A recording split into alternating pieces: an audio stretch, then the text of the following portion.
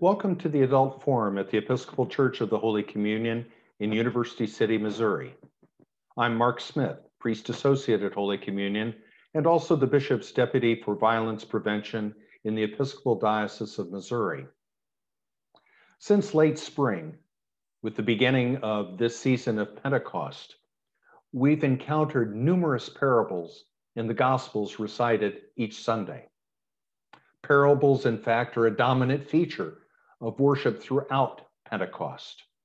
So important, in fact, are they, and so frequent in number, that it's probably fair for us to raise the question, so what's with them anyway?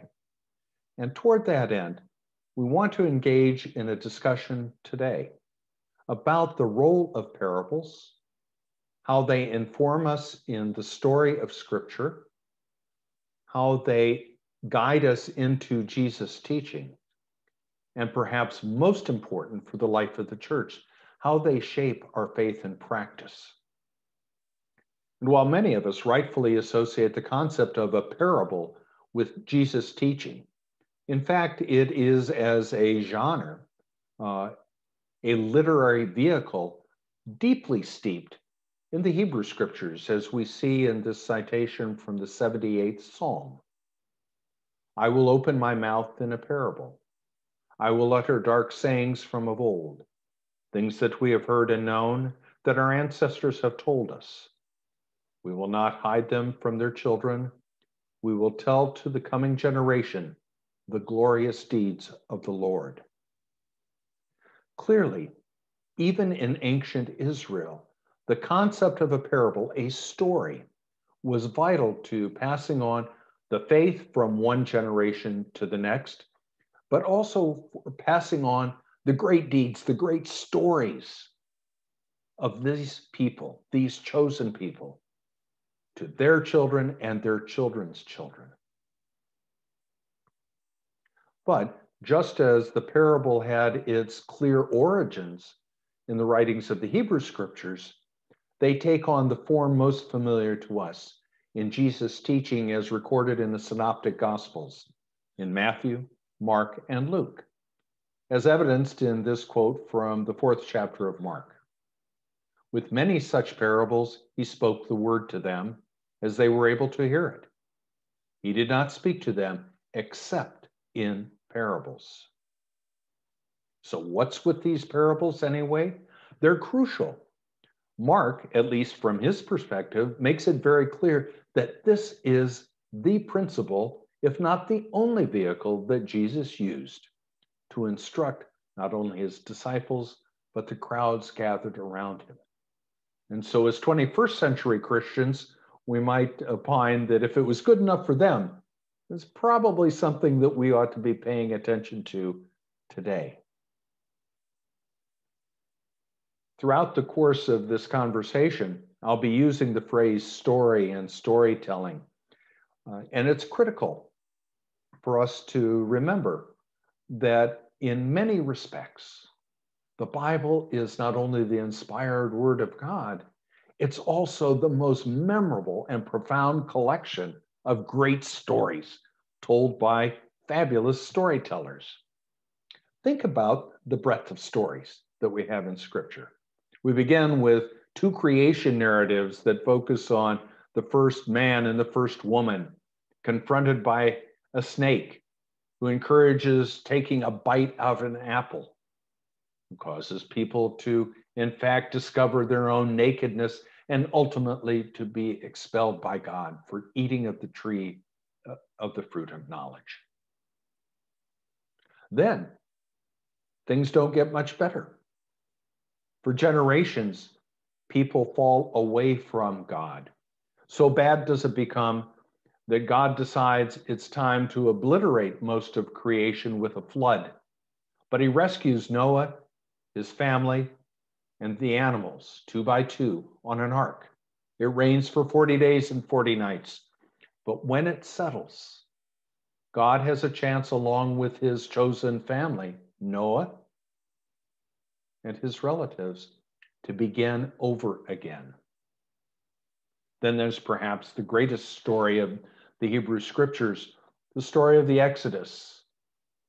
Story of Moses being saved by the family of the Pharaoh, then demanding of the Pharaoh that the people of Israel be let go, and their history of fleeing from Egypt, wandering the desert, and discovering the prophet land. But it doesn't end with just Torah, with those first 5 books of the Hebrew Scriptures. The prophets tell great stories. My favorite among them are from Micah, Amos, Hosea, great stories of social justice and how people react with one another and how they are expected to behave in the sight of God. Moving to the New Testament, it begins with the greatest story ever told, the Nativity, the incarnation of God in the flesh of Jesus Christ.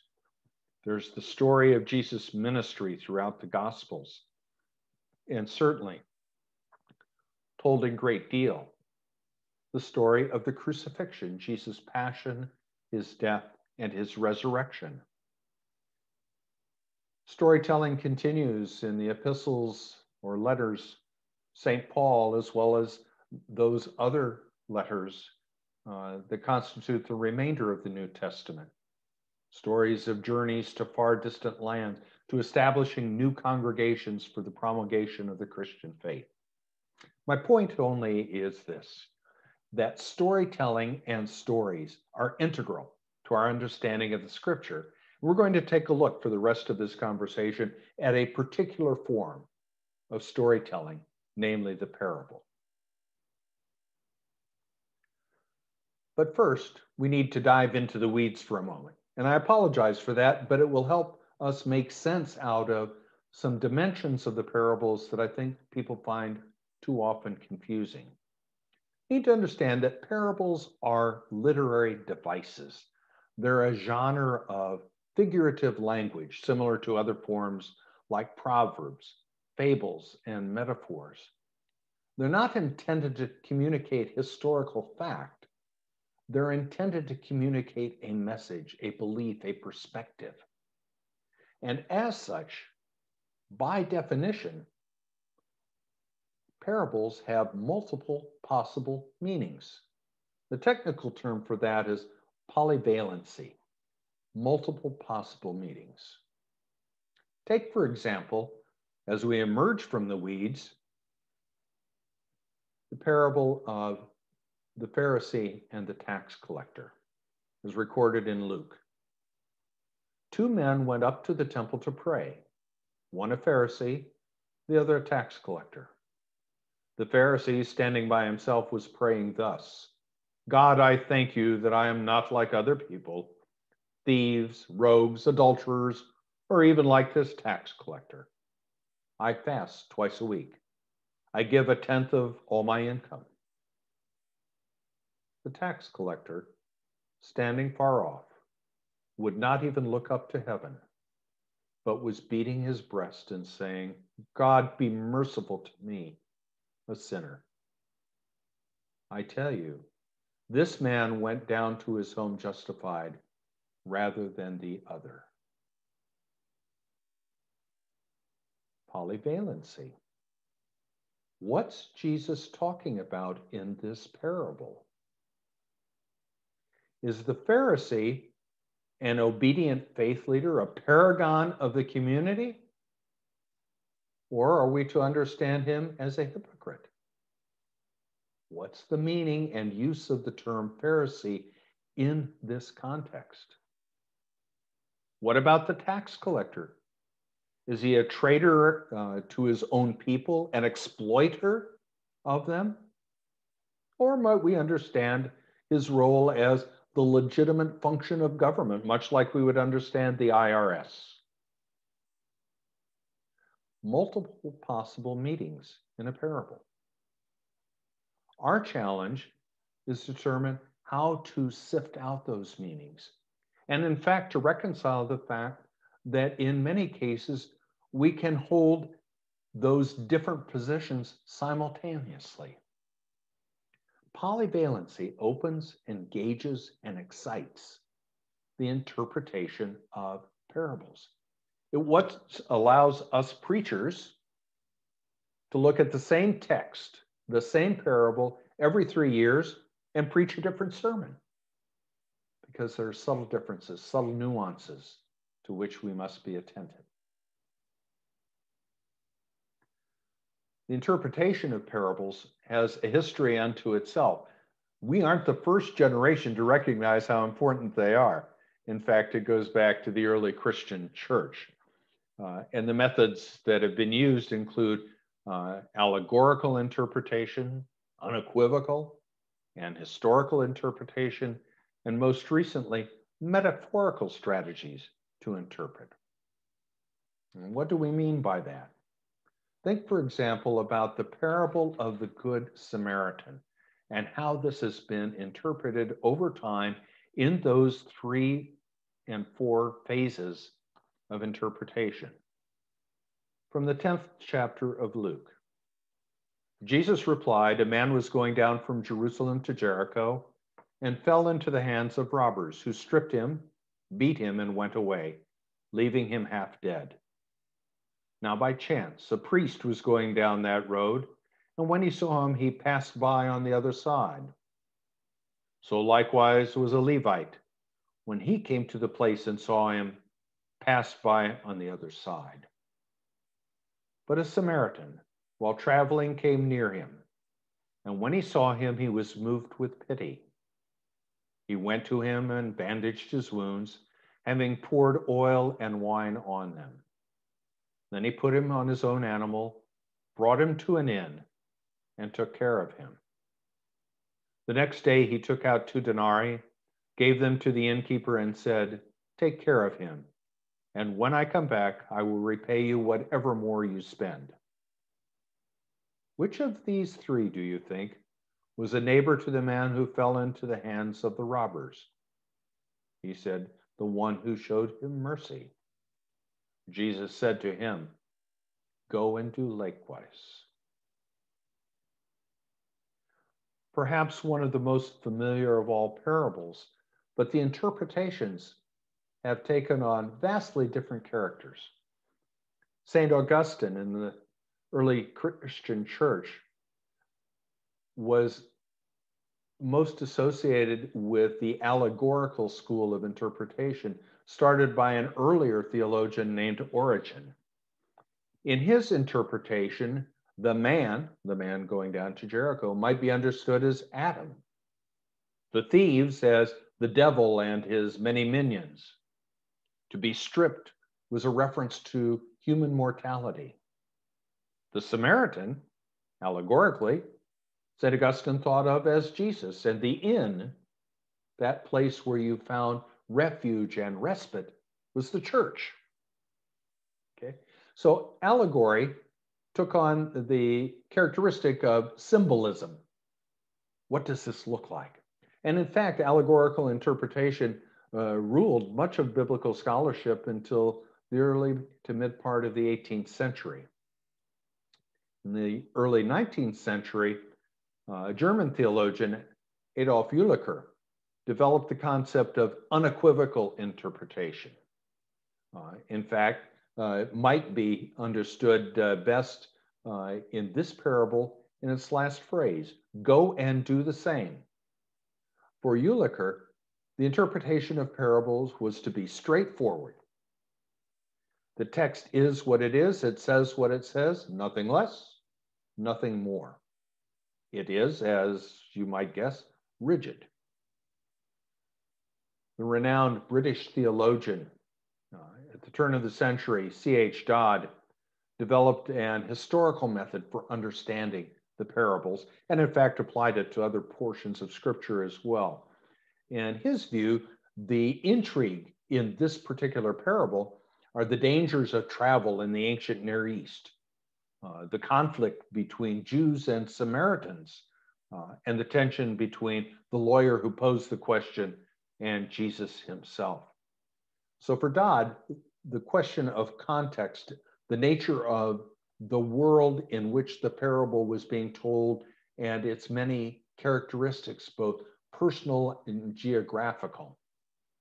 And finally, in the 20th and 21st century, a school of interpretation known for its metaphorical understanding of the parables, among its most prominent advocates being Dominic Crossan.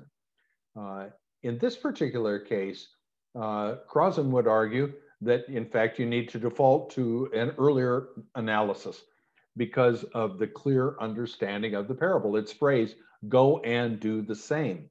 There is no metaphor in Crossan's understanding of this particular text. So what we have is, over the course of more than 2,000 years, various schools of thought that come to understand parables through unique paradigms, unique lenses, lenses of symbolism, lenses of text, lenses of historical context, and then the lens of poetry, metaphor. So, what are we to do? If we have these different schools of thought, and even as we do, we find each contributing to, but not sufficient to explain the parables, as we just encountered with Crossan's difficulty of applying metaphorical analysis to the parable of the Good Samaritan, we have a new model developed by Vernon Robbins at Emory University School of Theology and championed by Father John Donahue and any number of others, including William Brosnan at the School of Theology at the University of the South at Sewanee.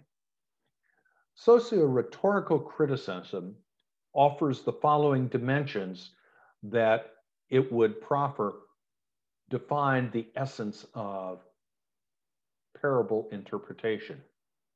First is to understand the inner texture of the parable. That is, the story as Jesus told it. What was Jesus saying? What's the text? No assumptions, no deletions, no additions. What is the story simply as Jesus told it? In some respects, comparable to the unequivocal model we discussed just a moment ago.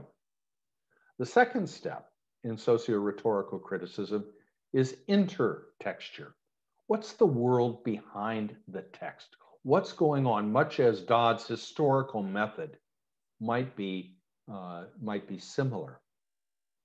There's a sociocultural texture as well. What's the consequence for a Jew of touching a Samaritan? In fact, in this particular case, it would mean that the Jew would be unclean, unable to attend to temple and ritual duties.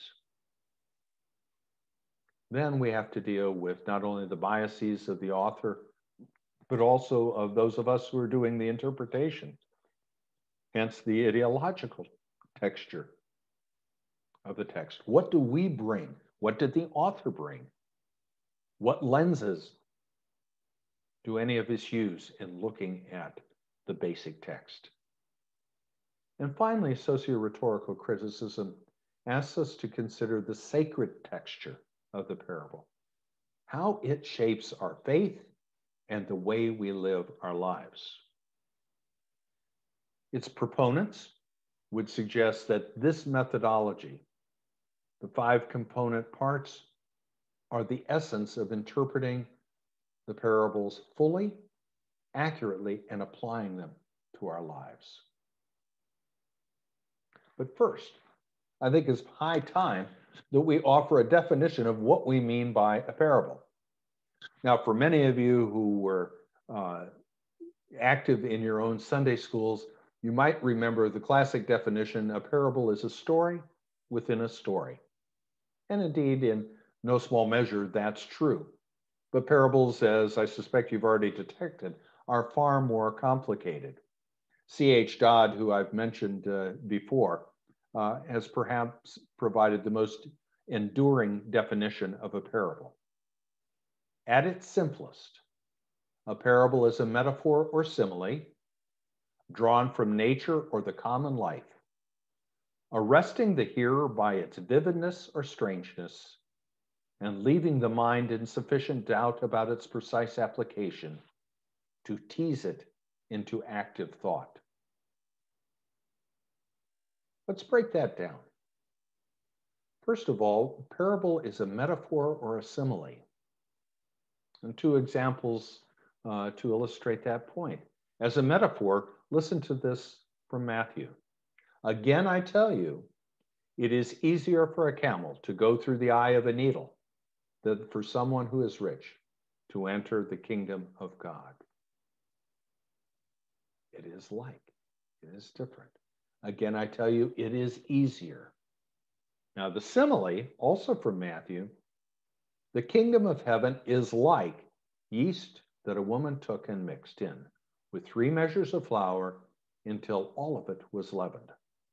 So the parable will be constituted with one or both of these models, both a metaphor or a simile.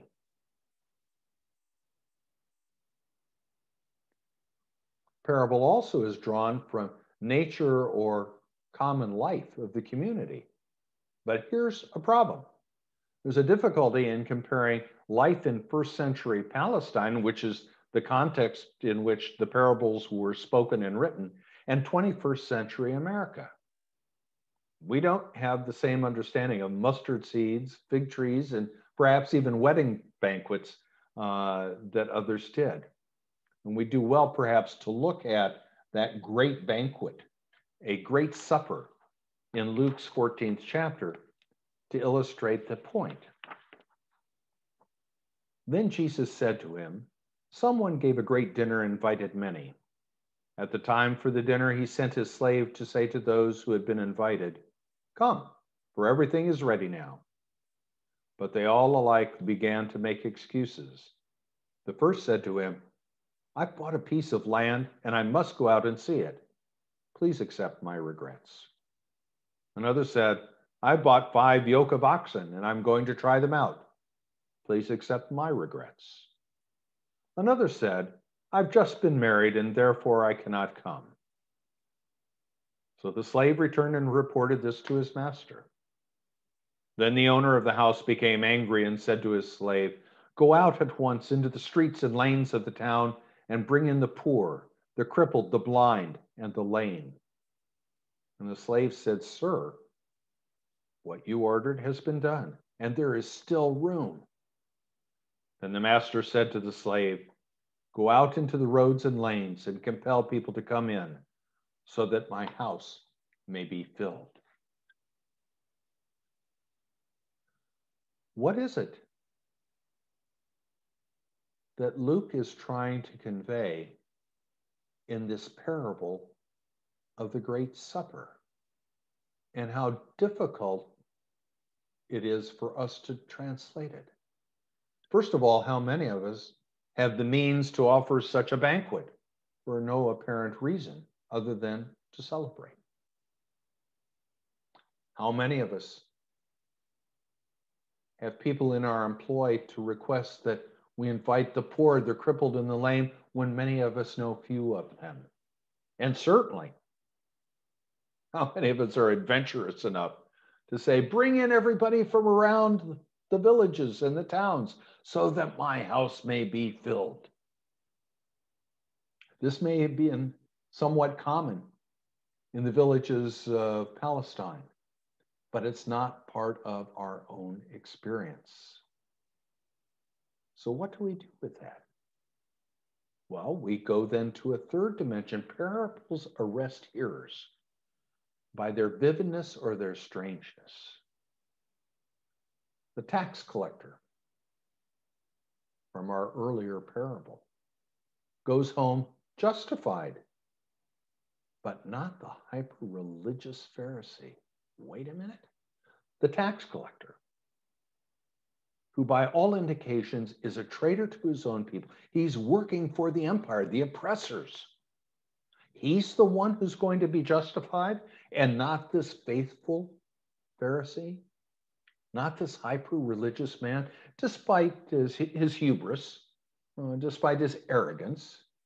Really? That is strange. Then there's the parable of the wicked tenants, where we begin to see a real sense of vivid reality. From the 12th chapter of Mark, Then he began to speak to them in parables. A man planted a vineyard, put a fence around it, dug a pit for the wine press, and built a watchtower. Then he leased it to tenants and went to another country.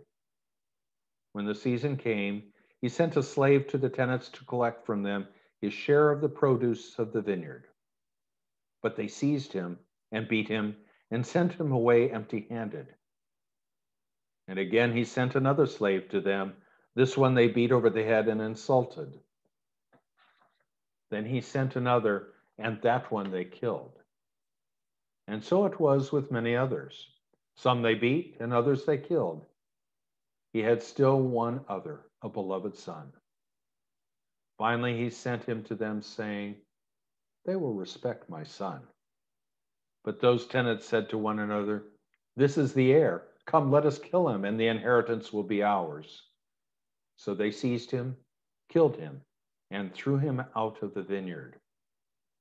What then will the owner of the vineyard do? He will come and destroy the tenants and give the vineyard to others.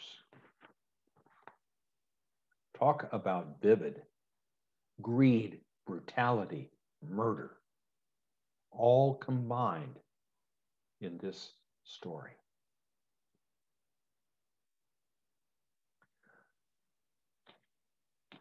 God's definition of a parable also reminds us that it is about leaving our minds in doubt about their application. And for that, perhaps there's nothing more prominent than the parable of the dishonest steward.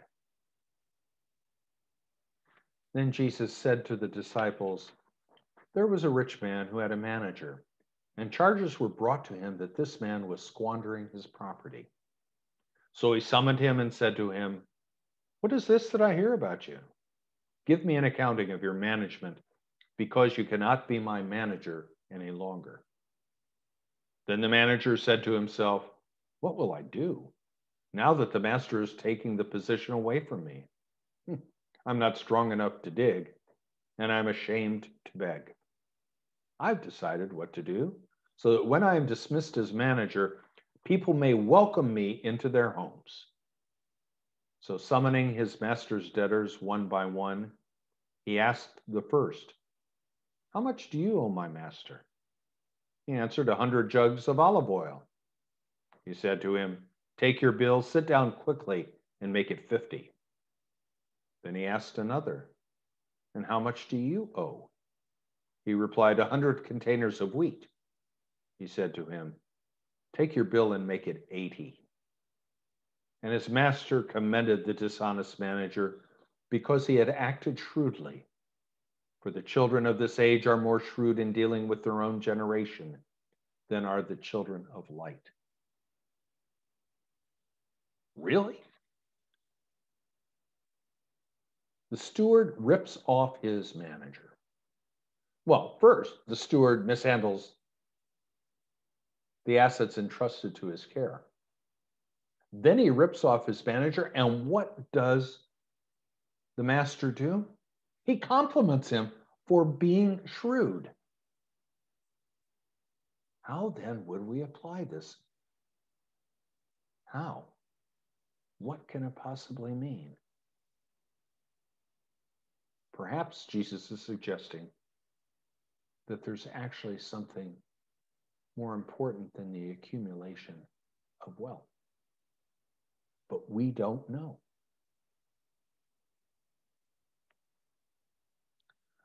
Parables also tease us into active thought, not passive, but active engagement with the text. The difference between "I knew that" or "I never thought of that before." Think about the parable of the Good Samaritan.